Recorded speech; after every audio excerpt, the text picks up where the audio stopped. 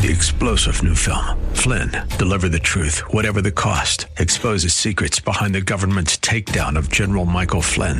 Flynn knew what the intel world had been up to. He ordered the first audit of the use of contractors. This set off alarm bells. He told the truth. He was the most dangerous person for Donald Trump to hire. They had to get rid of Flynn. Flynn, Deliver the Truth, Whatever the Cost. Available now. Watch it today. Go to salemnow.com. salemnow.com. His poll numbers may be down, but President Biden's optimism over Build Back Better is up. But I feel good, and I think people are beginning to realize it's important to get it done. Businesses worry about a federal vaccine mandate. We're scrambling to try and figure out how do we manage this, because we will absolutely lose employees over this. This is the Daybreak Insider Podcast, your first look at today's top stories for Tuesday, November 9th. I'm Rich Thomason.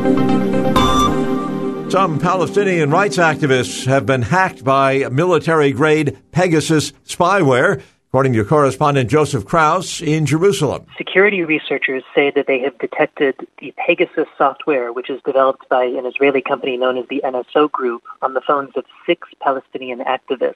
3 of those activists work for civil society organizations that Israel just last month branded as terrorist groups. Now, it's unclear who put the software on these phones, but it is the first time that the software has been detected on the phones of Palestinian activists. Researchers believe this particular brand of spyware has been used on a wide range of targets. Now, NSO Group says it only provides this tool to security agencies and that this tool is used to track down criminals and terrorists and for public safety. But there is considerable evidence that it has also been used against human rights activists, journalists, and other individuals. And Krause says this spyware is not some hacker's toy. The way the software works is that once you infect a phone, you basically have access to everything on that phone, including real-time communications.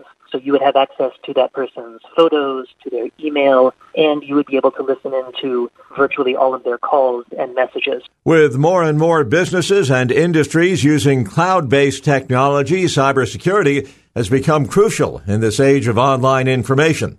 Attorney General Merrick Garland says the U.S. is committed to taking down hackers who launch ransomware attacks. Together with our partners, the Justice Department is sparing no resource to identify and bring to justice anyone, anywhere, who targets the United States with a ransomware attack. Garland says the U.S. has recovered more than $6 million stolen in such attacks. This will not be the last time.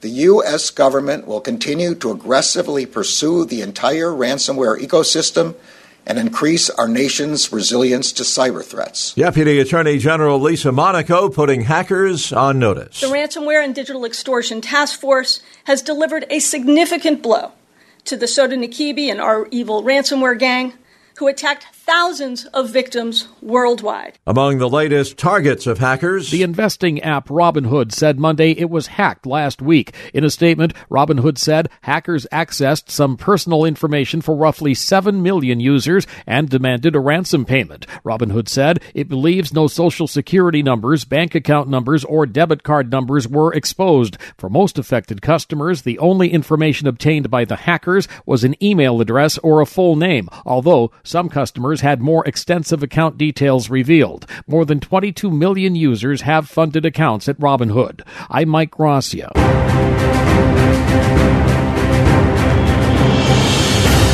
CNBC reporting the White House wants businesses to move ahead with the Biden COVID vaccine mandate and testing requirements for private businesses with 100 or more employees, despite a federal appeals court putting the rules on hold, at least temporarily.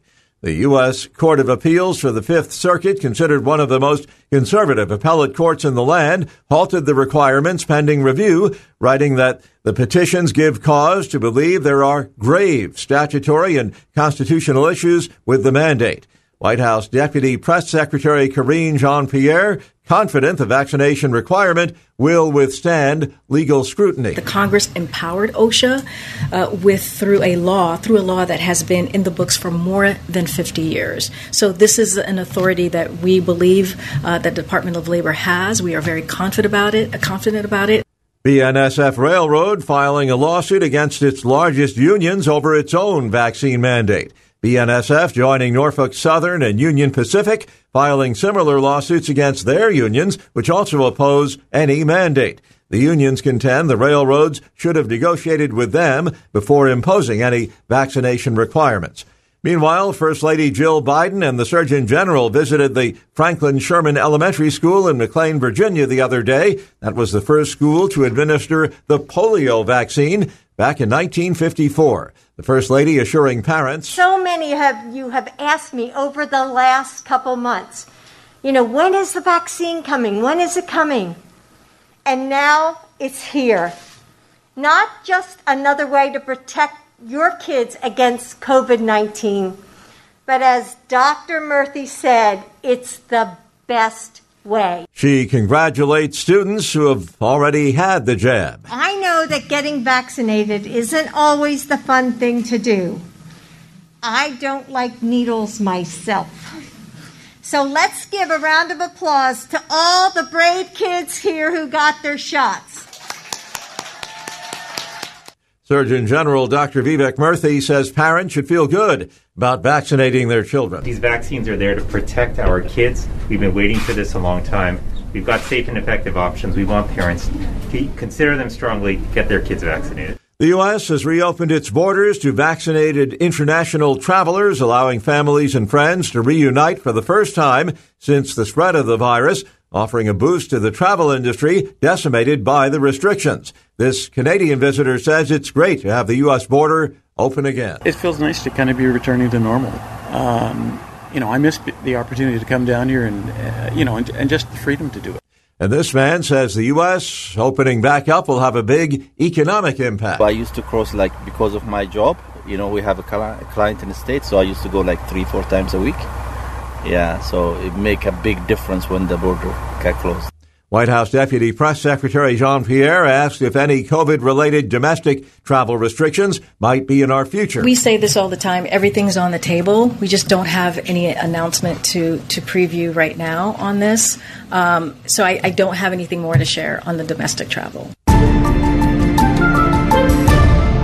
Multiple lawsuits being filed over a tragedy in Houston, a concert by rapper Travis Scott, where 8 people died, hundreds were injured when attendees rushed the stage. Attorney Tony Busby represents the family of one of the victims. We will be filing a lawsuit on behalf of 35 plaintiffs. That number is growing. Our phone is running off the hook. Busby argues the event was poorly planned. No regard was given to the safety of these young people at the concert, that there was no emergency response mechanism in place to help those who were in an extremist situation. There was not enough medical personnel, enough security personnel, and there were more people there than should have been there. Correspondent Rita Foley. There's a history of similar tragedies at concerts, sporting events, and even religious events. In 1979, 11 people died as thousands of fans tried to get into Cincinnati's Riverfront Coliseum to see a concert by The Who. Experts say deaths caused by crowd surges are often because too many people are being crammed into too small a space. Daybreak Insider's Greg Clugston tells of more members of former President Trump's inner circle subpoenaed by the January 6th committee investigating the U.S. Capitol riots. The congressional panel is seeking testimony and documents from 6 more Trump associates. They include 2020 campaign manager Bill Stepien, senior campaign advisor Jason Miller, former national security advisor Michael Flynn, and lawyer John Eastman, among others. Donald Trump is fighting the investigation in court and last month instructed his former aides not to comply with subpoenas from the Special Congressional Committee. Daybreak Insider's Bob Agnew says Senate Foreign Relations Committee Republicans have hit the pause button on a number of Biden diplomatic nominees. The ability to place holds on nominations gives individual senators leverage in dealing with their political opponents. Conservative Josh Hawley is using that leverage to demand the resignation of key officials, including the Secretary of State and National Security Advisor, over the botched U.S. pullout from Afghanistan. Senator Ted Cruz has a blanket hold on nearly all State Department nominees over his dispute with the Biden administration for waiving congressionally mandated sanctions on a Russian natural gas pipeline.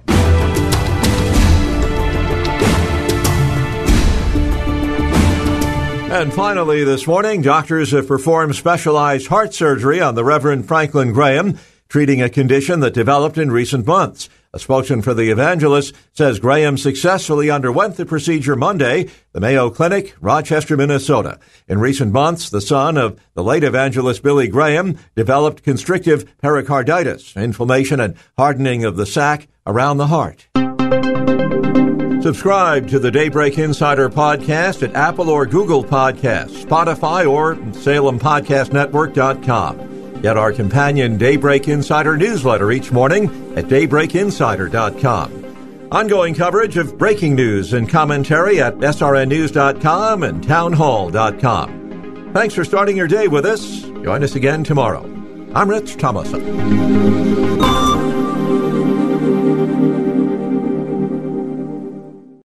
Three-star General Michael J. Flynn, head of the Pentagon Intelligence Agency, knew all the government's dirty secrets. He was one of the most respected generals in the military. Flynn knew what the intel world had been up to. He understood its funding. He ordered the first audit of the use of contractors. This set off alarm bells. The explosive new documentary, Flynn, Deliver the Truth, Whatever the Cost, uncovers the facts behind this scandal. Flynn told the truth. He was the most dangerous person for Donald Trump to hire. I find out the worst enemy that I'm going to face in my life is right here in America. They took my assessment and they wanted me to change it. And I was like, I'm not changing it. They had to get rid of Flynn.